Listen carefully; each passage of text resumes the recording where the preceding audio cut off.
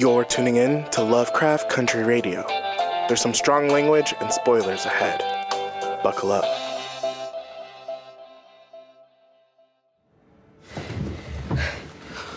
Sorry. I realized I started my monthly. It's okay. Hey, no big deal.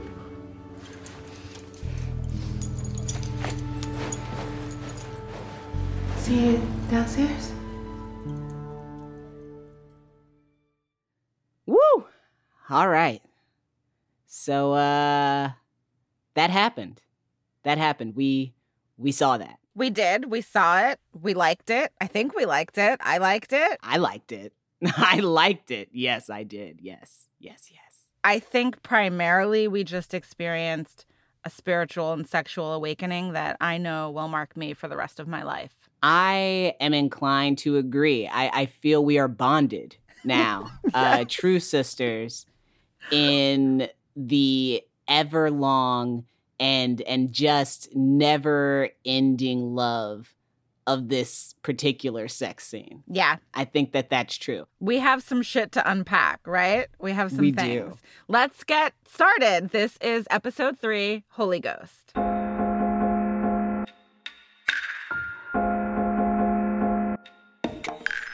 All right. Welcome to Lovecraft Country Radio. I'm Ashley C. Ford, podcast host, writer, and horror enthusiast. And I'm Shannon Houston, a writer for the HBO series Lovecraft Country and mother to 3 free Black children. Amen. Okay, Shannon, we've got a lot to talk about today. I know we both love talking about this show, obviously, but we have some friends that love to talk about this show too, and I think it's time we bring one of them on.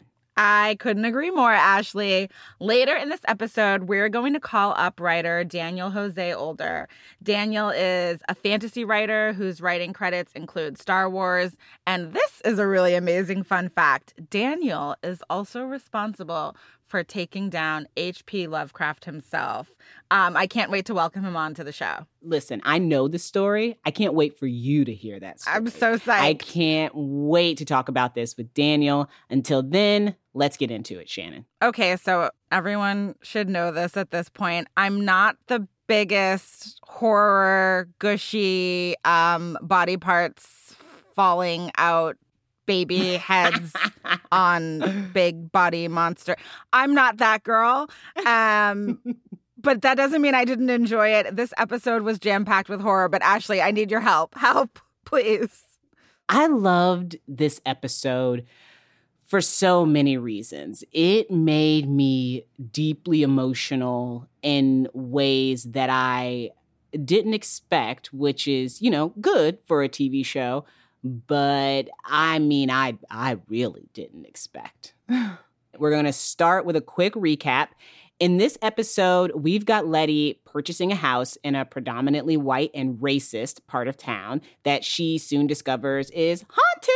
Yay, we've got ghosts. Then she goes full detective with Atticus, trying to piece together the horrific history of this house. Yes, so this is really our Letty episode, which means it's also our Journey Smollett episode. Oh, yes. Give her her things, give her her fucking things. Immediately. Something that we focused on in the writer's room was this idea of taking a performative character and bringing them into something real. So we always talked about Letty as an activist with good intentions, but somebody who's performative in her nature a lot of the time.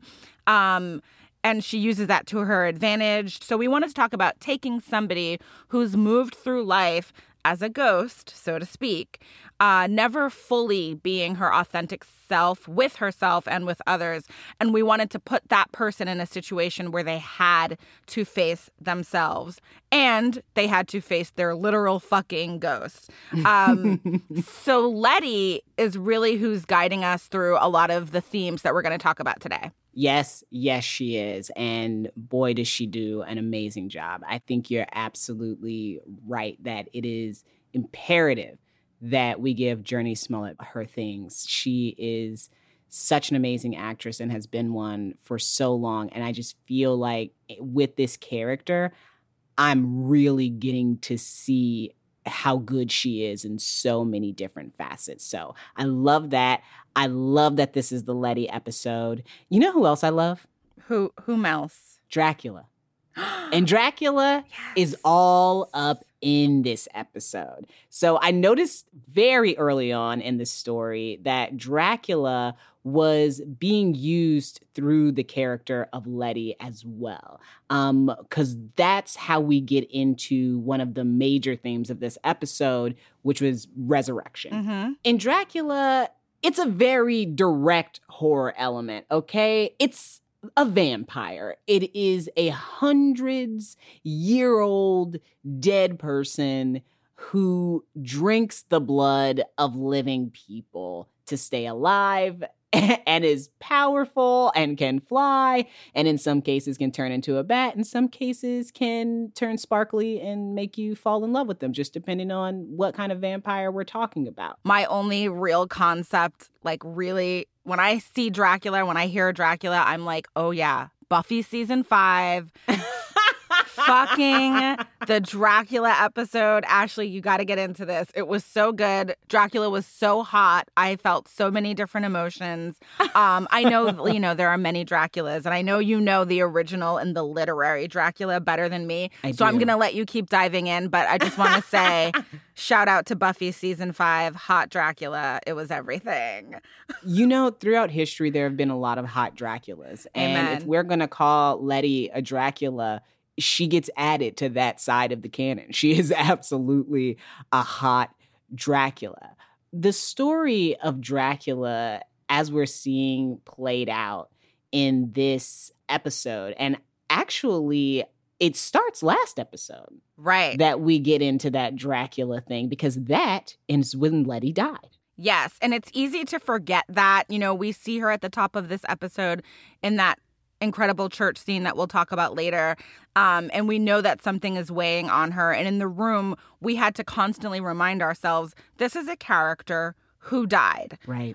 She was brought back to life, but she died. And in episode 2, when you see her run into the bathroom and she's wrecked with grief, that is her literally coming back to life and realizing, I was dead and now I'm alive, and I don't have any concept of what that means. And so what about that experience for Letty reminds you of Dracula? I think the biggest thing that it reminds me of is that when the undead are reborn as vampires in horror, and then as you see Letty be reborn, there is this craving to consume life. Oof. And Letty has come out of this death ravenous for life. Yes. And in feeling disconnected from it, as a vampire would, also performing humanity. Ooh. Because she doesn't actually feel connected to it yet. She hasn't found her way back to it yet. The only difference here, in my mind, between Letty and a vampire, despite the blood thing, which I'm using as a metaphor here, is that she can get back. Yes. There is a way for her to get back.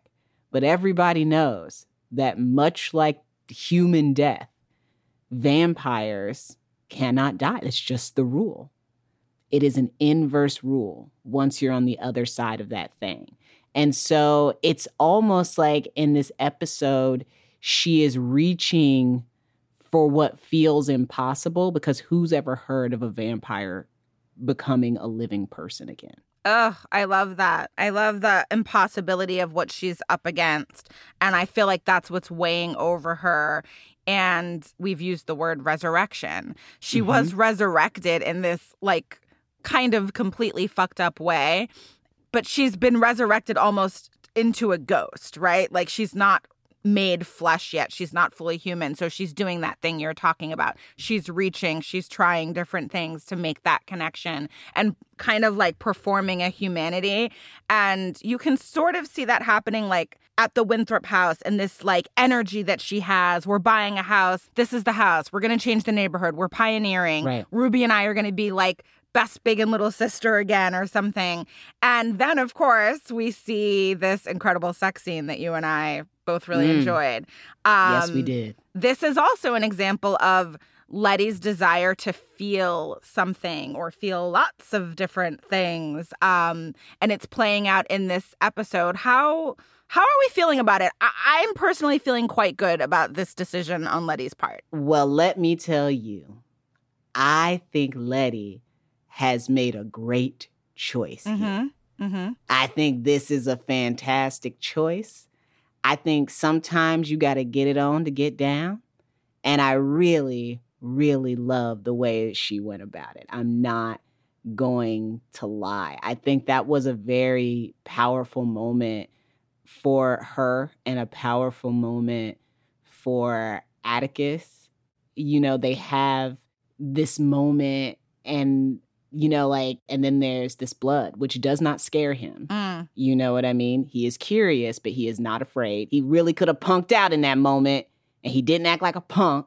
And I just felt in that blood, like that blood was like the evidence of a broken barrier. Oof. Right? It was the aftermath of the push through into life or into connection or into intimacy. Like whatever it was this broken barrier that will not be made over. It will not ever be what it was. And that's okay. That's okay. And I agree. Because the barrier needed to be broken. It needed to be broken. Amen. She wanted it, and it needed to be because she wanted it to be. I agree. Atticus becomes like 38% sexier by not making a big deal of the blood. Like, that's what I'm looking for. I don't know. Yes. Thank you. Yes. Thank you. I was into it. Also, like, first of all, the party was just fucking fun. Like, we're all stuck in our houses. I was like, I want a party. I want to go to a party. Why am I not at this party? Everybody at this party is hot. I want to sleep with Letty. I want to sleep with Atticus. I want to sleep with the band members. I want to sleep with Hippolyta, like everybody. But yes, this is also an emotional scene. Just before we see Tick in the doorway, we also see one of the ghosts, which I love. So there's also this connection between Letty and Tick's first time together and Letty being literally haunted in this house. Oh, yeah. Haunted in the house, haunted by the fact that performances catch up with you eventually. You can't perform forever. Like, at some point, you're gonna break. You're gonna bust out of that. Because the truth of the matter is, like, sending your representative ahead of yourself, you know, which is performing, is like sending a hologram. That's not a real person. Eventually, somebody's going to put their hand through that shit. Eventually, somebody's going to figure out that something in the milk ain't clean. Eventually, somebody's going to see the thinness here, right? The people who help Letty to see this side of herself, the way that she discovers that she is being performative to a degree, it starts with the ghosts. Like, they are actually a part of her journey. So these aren't just scary ghosts for the sake of being scary ghosts. They all have a story. They're all people and bodies that have been basically done wrong to a degree. So Letty confronts the realtist, Jerome J. Jackson. Yes. I mean, is that like the blackety black name of all? Jerome J. Jackson. I might know him. You know him. I might know him. You know Jerome. I'm pretty sure I do. I'm pretty sure I went to middle school with him. You sure did. You and me both. She confronts him to find out who owned the house before she did, and he lets it slip that it's called the Winthrop House. So now we have all these questions. We have a lot of questions. Letty's arrested by Lancaster, the cop. He questions her about her knowledge of the Winthrop House. And this is where we find out that the body parts of 8 Black people were discovered in what she's now using as her dark room. And we find out about the last owner, Hiram Epstein, this fucking creepy scientist who was fired from the University of Chicago for experimenting on people. In that epic scene, she finds this photo of Lancaster with Hiram and believes that he supplied Hiram with Black people who are featured in these missing persons reports. So she's doing her own research to figure out what the hell is going on in this house. Let's take a minute to just talk about creepy scientists and the history of creepy scientists, creepy doctors in America.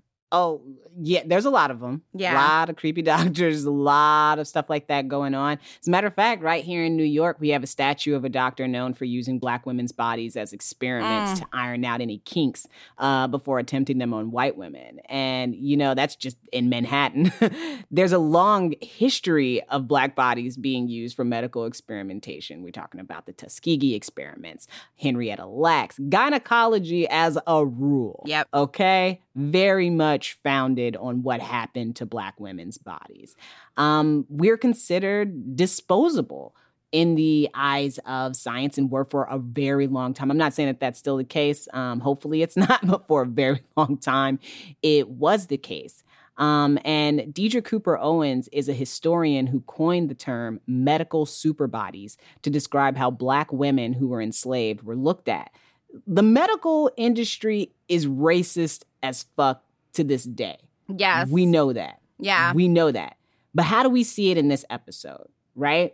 One of the ways that you see it almost immediately is in how these bodies have been disposed, where they would have been disposed. The fact that obviously the families who lost these family members never got any resolution to figure out where their people were or how to bury them or dispose of their remains in their own traditions and in their own ways. So you have that versus Tick trying to kill Christina. Oh, my God. Oh, my God. And being told, you have to be smarter than this. Woof. You can't just go around killing white women.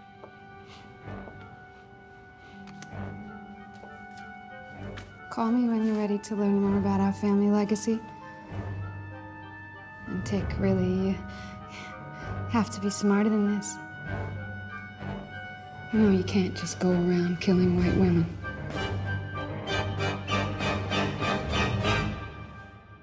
And the resignation to that fact. How much is her magic external and how much of it is already inside the person? You know what I mean? Activated by the shit she's saying here. And I think what's so, like, what hurts about that line is you know it's true. You know that 8 Black people can go missing in a town, and it could have been in the 50s. It could be today. And there wouldn't be much pomp and circumstance about it unless Black people made it so. And then this absolutely literally evil white woman knows that she cannot be killed so simply, that for Atticus to even pull his gun out is almost like an act of suicide in and of itself. Right. So Christina is like terrifying and amazing because she's so confident, and she's not wrong. And that's part of where her confidence comes from. Like, she knows who she is. She knows her place in this society for better or worse. And she will use that to her advantage as much as she needs to. So that line is like weirdly funny, but also just like, holy shit. That's right. You can't just go around killing white women. It's the absurdity. Yeah. It's the absurdity. Yes. So we have Letty grappling with her physical and spiritual self right now. We have these ghosts that live in her home. You can't help but connect all of that to her relationship with religion. We literally see her in a church in the first scene. I love that scene so much. I love that audio so much. Hey, Lay, what did you do to make a mark on this world? What mountains did you climb? Which angels gave you their wings? Which skies have you flown? And when you reached the heavens, who was there to catch you when you fell?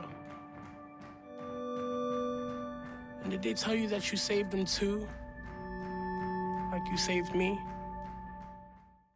So I want to talk a little bit about how we see the ways she maneuvers through her religion and spirituality and how that connects to like bigger themes in the show. Oh, absolutely. Because Letty, I mean, she's resurrecting people who she has only just begun to communicate with, but they ultimately help her in this final act of resistance against Hiram.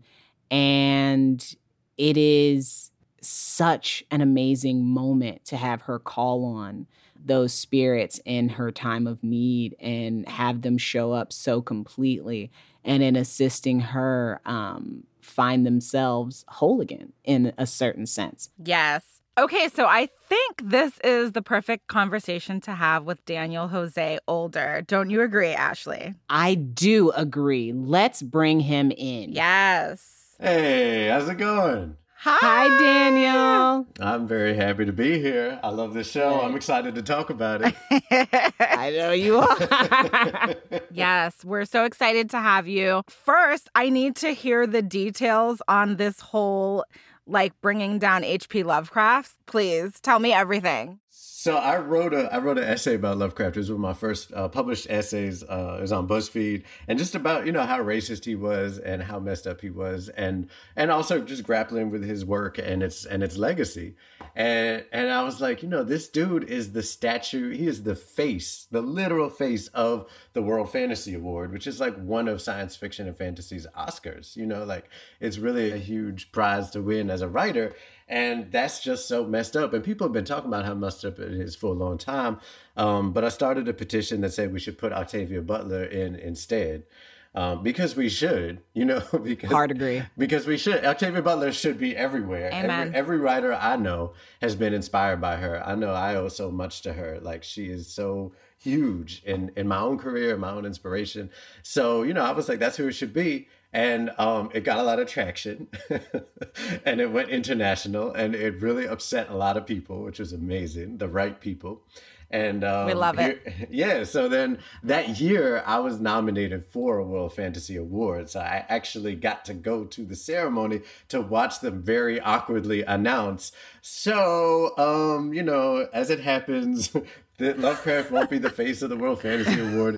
And I got a lot of hate mail about it. And I'm very happy that it happened. And here we are. Yes. Amen. Amen. And I feel like there's a connection between that and also what we're seeing Letty go through in episode 3, meaning right. what you take from different religion, spirituality, beliefs, what we talked about earlier is Letty is using a lot of different tools to figure out what's going on, to get these ghosts out of her house, to also grow as a person. So let's talk a little bit about Letty and spirituality and your understanding and your experience of this episode. I felt very moved by that scene. Just in that, first of all, the creepy stuff was so creepy, right? And then we get to this really triumphant moment that I feel like we felt it coming for the whole episode, and then it just explodes outward. And, she really does call on the ancestors to lift her up. And that's just such an explicitly empowering thing into itself, because the history of the ghost story is always the ghosts of the past coming to kill us. And we're supposed to fear our ancestors, and they eat our brains and hide in closets and everything else. But so many of us, so many people of color, come up in households that in one tradition or another honor our ancestors. We have an altar up in my house and we hang out with them. When we cook, they get food. When we are confused, we smoke cigars and ask them for help. And that's what it is. You know what I mean? So to see that's always what I've tried to honor in my own work, is really creating a counter narrative to the ghost story where the ancestors literally lift us up. And that's really what we see happening. She is fighting fire with fire, but in such a powerful and empowering way. It's tremendous. Yeah, and there's a reciprocal nature, right? She's giving something back to the ghosts, and they're giving something back to her. I love that. And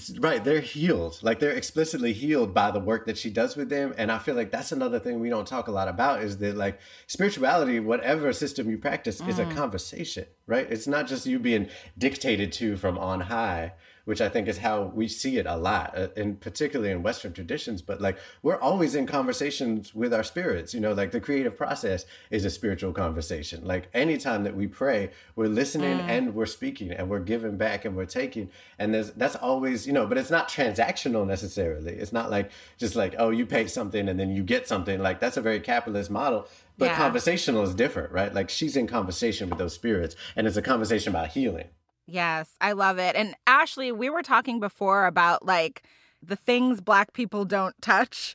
And if you grew up Christian, I grew up Baptist, not in the church anymore, but if you grow up with certain traditions, ghosts and spirits. And it's so bizarre because it's like there's a million ghosts in the Bible. There's one really important ghost who literally died for us all. Right. But it's like we don't talk about that. Don't talk about that. He came back flesh. It's not creepy at all. It's fucking creepy. It's wonderful, but it's creepy.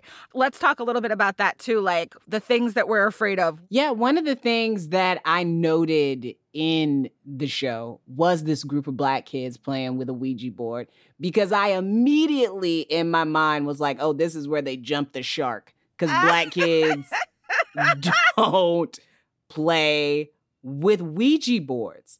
You know what I mean? And then that the Ouija board would then say, George is dead. Yo.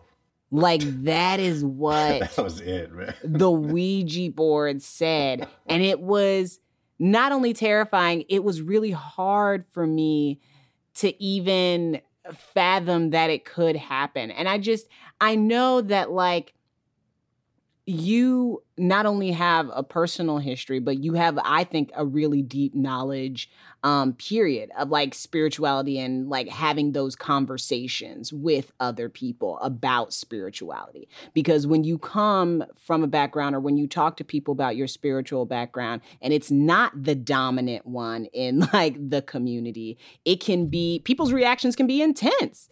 And they can be scared and all of those things. Where do you think that comes from? Like, why are we so afraid of the spiritual realm? Why are we so afraid of the idea that we interact with the spiritual realm and that the spiritual realm interacts with us? Well, I will say, I think some of it, in terms of like specifically the ghost story always being a horrible thing, I do think a lot of that has to do with being afraid of the past and like having shame around history, whether that's shame over how fucked up your people have been or how fucked up your people got by the people who were being fucked up. There's all different levels of shame that I think history has taught us to feel. And that is like personified by the ghost. Like the ghost is literally history walking with us, you know, in a very real way.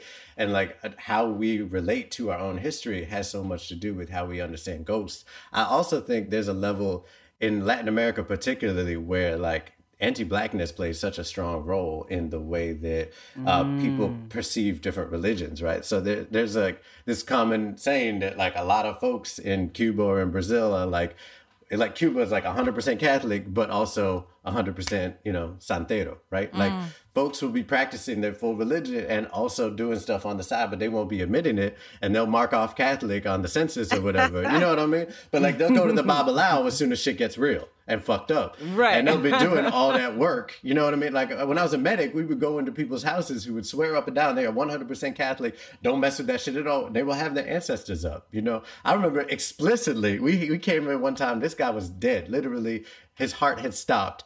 And his ancestor altar was all types of dusty and messed up and left behind. And like, he was one of those dudes that should have come back to life. You know, we were working him up. Nothing was working. We were throwing all kinds of meds at him. And I just walked over to the ancestor altar and I went, go get your guy. And then I left the room to make a phone call to call one of the doctors to get some more meds. I walked in, the dude was alive. Dude had a pulse. God. Oh my God. And I was like, come on, mi gente, get it together. Like, take care of your altars. Like, your altars will take care of you if you take care of them. You know what I mean? But yo, anti-Blackness is deep in our communities. You know what I mean? And it really causes people to fall off on their spiritual practice on the strength of thinking that they're like following this one, you know, white God. And it's messed up. Yeah, that's so interesting, you know, bringing up how race plays a part in that. And Ashley and I have talked about the traditions of the Black church and how within those traditions, there's like this a lot of fear is wrapped up in that. And there's also joy, like, you know, again, to go back to that opening scene, Right. What's powerful is like Letty is watching everybody else basically catch the spirit.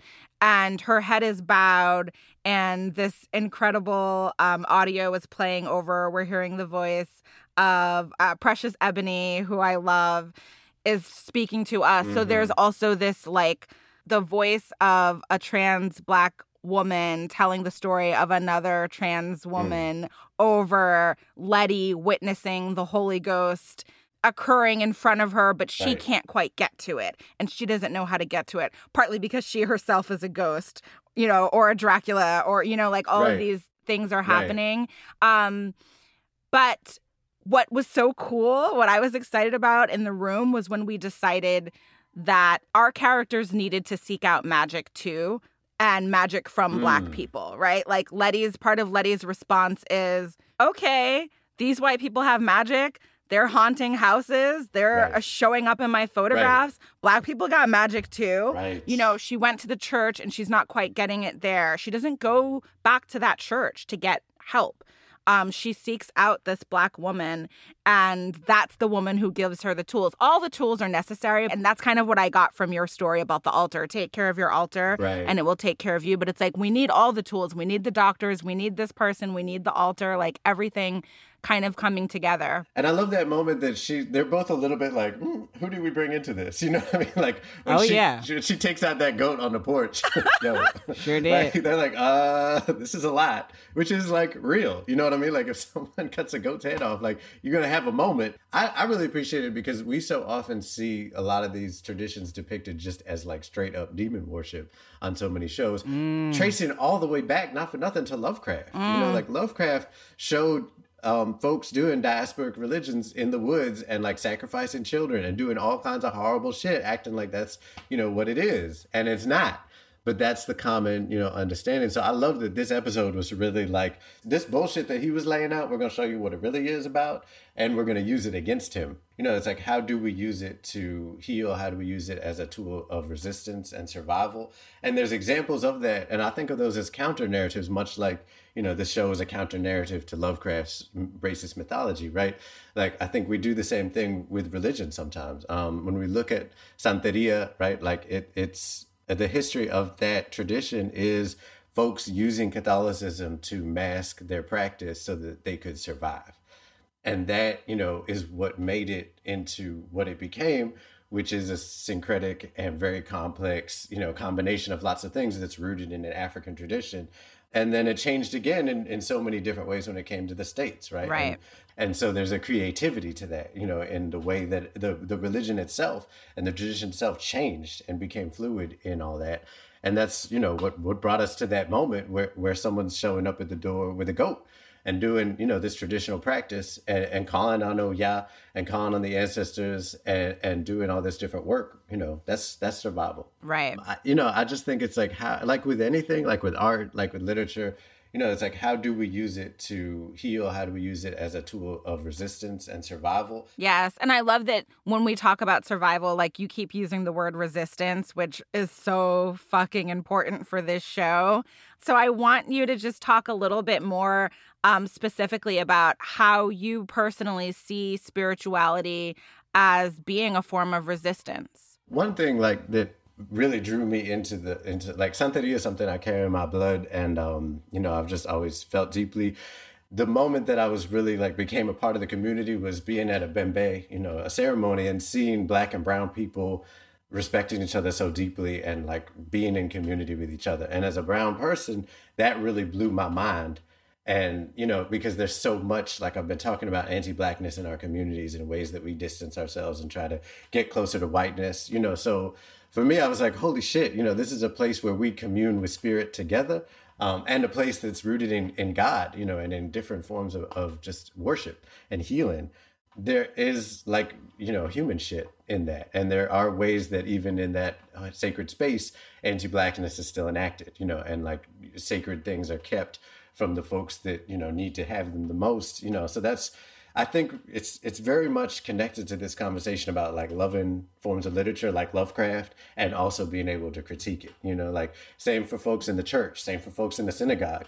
Like, how do we honor ourselves and our traditions and also critique them when they're fucked up? Yes. That's a religious practice. That's about balance. You know, how do we honor the writing that we love and also say this was fucked up, you know, and we're going to take from it and like, you know, just like Letty does with different religions and different traditions, she's going to take what she needs to survive, not even disrespectfully, but just say like, we need this right now. We need to call on the ancestors. We also need God. We also need all these pieces. And what we come up with is something brand new and something absolutely beautiful and forged from our resistance and our need to survive and hopefully from love. Yes. Daniel. Power to the people. This has been fantastic. Thank you so much. Oh my God. Thank y'all for having me on. I'm very happy to have been here. Can't wait to talk to you more about the show as it continues. I have a lot to say, as you may. We love it. We love to see it. Thank you, Daniel. All right, y'all. Bye. All right, it was a ton of fun to get to talk with Daniel. Oh my God. He's so much amazing. Fun. He's so smart. Such a good friend. But we want to get back to Letty, who's not only dealing with resurrections of the undead by herself. She is the resurrection of the undead. But we also have this arc of reconnecting with her spiritual beliefs in different ways, somehow managing to feel connected to this larger conversation about resistance and about, sort of, I guess the right way to say it is sticking up for yourself. Right, absolutely. I mean, so Letty gets this big house in a very white part of town. And, we have that title card at the beginning of the episode that says a group of 10 Black folks who moved into a white neighborhood in 1955 and 3 went missing a week later. Pioneering is dangerous. I think we talked about this on the last episode. Like, we are abolishing the phrase, we are not our ancestors. We are not using that. And I say that because I'm like, the very act of buying a home in this neighborhood and staking out claim to a space that has said that you're not welcome there is fucking revolutionary. And it is obviously a form of resistance. She's the first Black person in this neighborhood, and that is not a small thing. We could have done an episode just about that without the ghosts, and it would have been wild. Oh, yeah. But that in and of itself is such a moment. And the fact that also Letty plans to use the house to organize for her community. She's not entirely successful in the beginning because, again, she's not quite going about it the right way. I love that line where Ruby reminds her later, like, you moved all your friends into the house. You moved the artists and the writers in. That's not the community necessarily. Those are your friends, and you have to think a little bit bigger. And the reason that that's really important, and we talked about this a lot on the show, and I think it's important today because in a world with social media, I do think there's not always room to grow, especially as an activist. And it's not that I believe in cancel culture per se, but I just like the idea of Letty being a flawed activist, somebody who was doing one thing before and is now trying to make the adjustment. Okay, I'm going to buy this big house and it's going to be for the community. Wait, my sister pointed out something really true, which is like, this isn't activism purely. Like, I wanted this house and I wanted to hang out with all of my friends. How can I make that adjustment? And over the course of the episode, she makes that adjustment. I just feel like that's important for all of us in this particular time during an uprising that's going to be ongoing. Give yourself permission to grow as an activist in the way that Letty is doing. There's this small moment that I just have to bring up because this also speaks to resistance. And as we know, the family is not telling the truth, the entire truth to Hippolyta about what happened to George. And she's starting to feel it. And it comes up in this episode. But there's this fucking great line where she says to Montrose, I know you and Tick took care of that man. I don't need to know the details.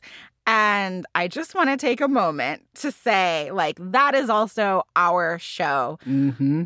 We are just casually throwing it out there that Hippolyta knows for a fact they killed the sheriff who killed her husband. I just want to acknowledge that history of our people. Like, if you think that we didn't bust back, sometimes we did. There's, again, resistance on so many different levels. I am here for all of it. And I want to thank Hippolyta for delivering that line so perfectly. And then we have this concept of people over property, which is ongoing in this country. Oh, for sure. There's this real tension in this country now, and not just now, but for some time now, where Black death is often justified if it's considered a threat to white property. We've seen that be defended by the state over and over again. We've seen men be acquitted after killing Black children because they claim they thought the Black child was stealing something or robbing someone. And that is ultimately considered a reasonable reason to end a life. And that has been true for a long time. This is a capitalist country.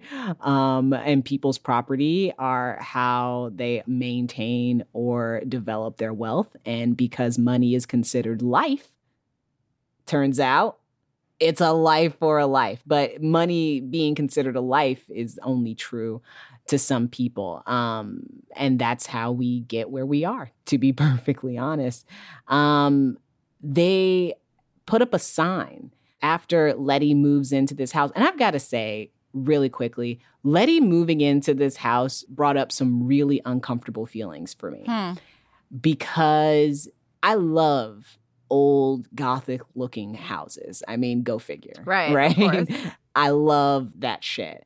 And there have been so many times when I've seen houses like that, when I've thought about buying houses like that, and I look at the neighborhood and the demographics of it and decide that, and specifically have said many times when I made the decision, I'm not a pioneer. That's what I've said every time. I'm not going there because I'm not a pioneer. Yeah. I love that you're saying that too, because we also talked in the writer's room about like that question. There's the other side of it, which is why integrate? Why pioneer? I think there's a line in the episode. If it's not in the episode, we did talk about it. But Ruby was like, you could have bought a big ass house on the South Side. Yeah. That's a valid question too. Why do this? Why go in there and put yourself at risk? And I think the answer is because we fucking belong here, because we fucking belong anywhere we want, because we're Americans. Whether that feels true all the time or not, we can live wherever the fuck we want. So fuck you. And it's clear that the community does not agree. Yeah. They make it very clear almost immediately. That sign that gets put out that says, "We are a white community. Undesirables must go." That was wild. Oh, yeah. To me. We are a white community. Undesirables must go. Like, first of all, we can't even be named. Second of all, that sign was mad professional looking. Who made that sign? Like, did they just have those around in case Black people moved in? Or did somebody go down to the sign shop and was like, I mean, that wasn't a hand-painted sign, was it? No, just watching it in the show, I remember just being like, wow. Like, in my mind, I'm like, I don't care how much it costs. Somebody had to spend money on having this sign made. And they probably had multiple signs made that say this. And it's strange, I think, sometimes to realize how deep somebody can get into an action or a thought process and do something incredibly cruel like that. And it's like, as you were describing the sign, I'm like, yeah, that's true. All the energy you put into that sign, and you could have just sat there and ate your fucking food. Same thing for all the other white people, you know, showing up. The bricks placed over the horns to blast noise into the home. That is a real thing that used to happen. And Atticus mentions it's a tool used, it's a form of torture, right? We are going to torture you with noise. We are going to torture you with excessive heat. He knows a little bit about this. We'll find out more on that later. But you have all of these things happening. All the things that you expect to happen in an episode about a woman moving into a white neighborhood. But as I always say, I'm also very proud of the fact that in every episode, I think there's always a moment where we highlight Black joy. And Black joy as resistance, as also just like we're fucking partying and we're having sex in bathrooms because that's what you do at a party sometimes. I have. So we love the party. It was so amazing. And just seeing all those beautiful people dancing and eating. And, you know, there's a turn at the end. But what's so great about this fucking incredible scene with Letty and the baseball bat, That too, I don't know about you, I felt joy. Shirley Caesar's playing in the background, the soundtrack to her busting the windows out of the car. I felt amazing. Oh, it sparked joy for me, absolutely. And can I just say that one of the things that sparked joy for me in that moment was that when she grabbed that Atticus and these men grabbed their guns. And they went out there and they just stood and waited as she busted these windows. And they didn't put those guns down. Yep. And they didn't do or say anything to anybody until the cops showed up. The organization. You know what I mean? The organization of it in that moment. But also, I can't remember the last time I've seen in a film men gather to protect a Black woman like that. I cannot think of the last time or moment I've seen a scene where a Black woman was protected in the midst of her reasonable rage. Mm-hmm. I can't think of anything. So that absolutely blew me away. That's a community. Yeah. And what Daniel was saying earlier about, like, you're supposed to draw on different communities and have communities, and sometimes you all come together. And I do think that that's a lesson that Letty is learning. Like, what is my community? Who are they? I think she's really starting to understand, like, I'm not in this alone. The more real I am, the more I can build with this community. So I love that scene too. And just fucking community. And somebody write that essay about why Ashley can't remember a scene where a Black woman in a moment of rage is supported by a group of Black men. And where is that scene, and why aren't we seeing that? And what do we need to rectify? We'll leave you guys with some references and recommendations just coming off of episode 3, The Holy Ghost. We have Count of Monte Cristo, Dracula, 13 Ghosts, The Exorcist, Beloved. Let's talk a little bit about Shirley Caesar and some gospel that people need to get into, Ashley. I love Shirley Caesar and Dorinda Clark. Yes. The fucking iconic Clark Sisters movie on Lifetime. Yes. You're not ready, but you need to watch it because you need to understand what's going on around here. We got a dope New York Times article, Gods, Monsters, and H.P. Lovecraft's Uncanny Legacy. The My House series featuring Precious Ebony and many more iconic trans and queer dancers, which this show actually introduced me to Precious Ebony, and that has been a lovely, lovely rabbit hole to fall down. Finally, go check out 100 Years of Weird Fear by Daniel José Older. And a little extra, finally, he has an amazing YA series called Shadowscaper that deals with elements of spirituality as resistance for young people in New York City. And it's really, really great. Yes, we love it. So that is our show for this week. Thank you so much for listening. This show is hosted by us. I'm Shannon Houston. And I'm Ashley C. Ford. This podcast was produced by HBO in conjunction with Pineapple Street Studios. Our executive producers are Jenna Weiss-Berman, Max Linsky, and Barry Finkel. Agenaresh Ashagre is our managing producer. The episode's lead producer is Jess Jupiter, and our associate producers are Alexis Moore and Natalie Brennan. Our editors are Maddie Sprung-Kaiser and Josh Gwynn. Noriko Okabe is our engineer. Original music by composer Amanda Jones. If you like the show and you have a minute, you can review and rate this podcast via Apple Podcast, Spotify, or anywhere else you might get your podcasts. It really helps people find the show. You can also stream the podcast on HBO and HBO Max. We'll be back next week for episode 4, which premieres on HBO and streams on HBO Max on September 6th at 9 p.m. Eastern. See you then.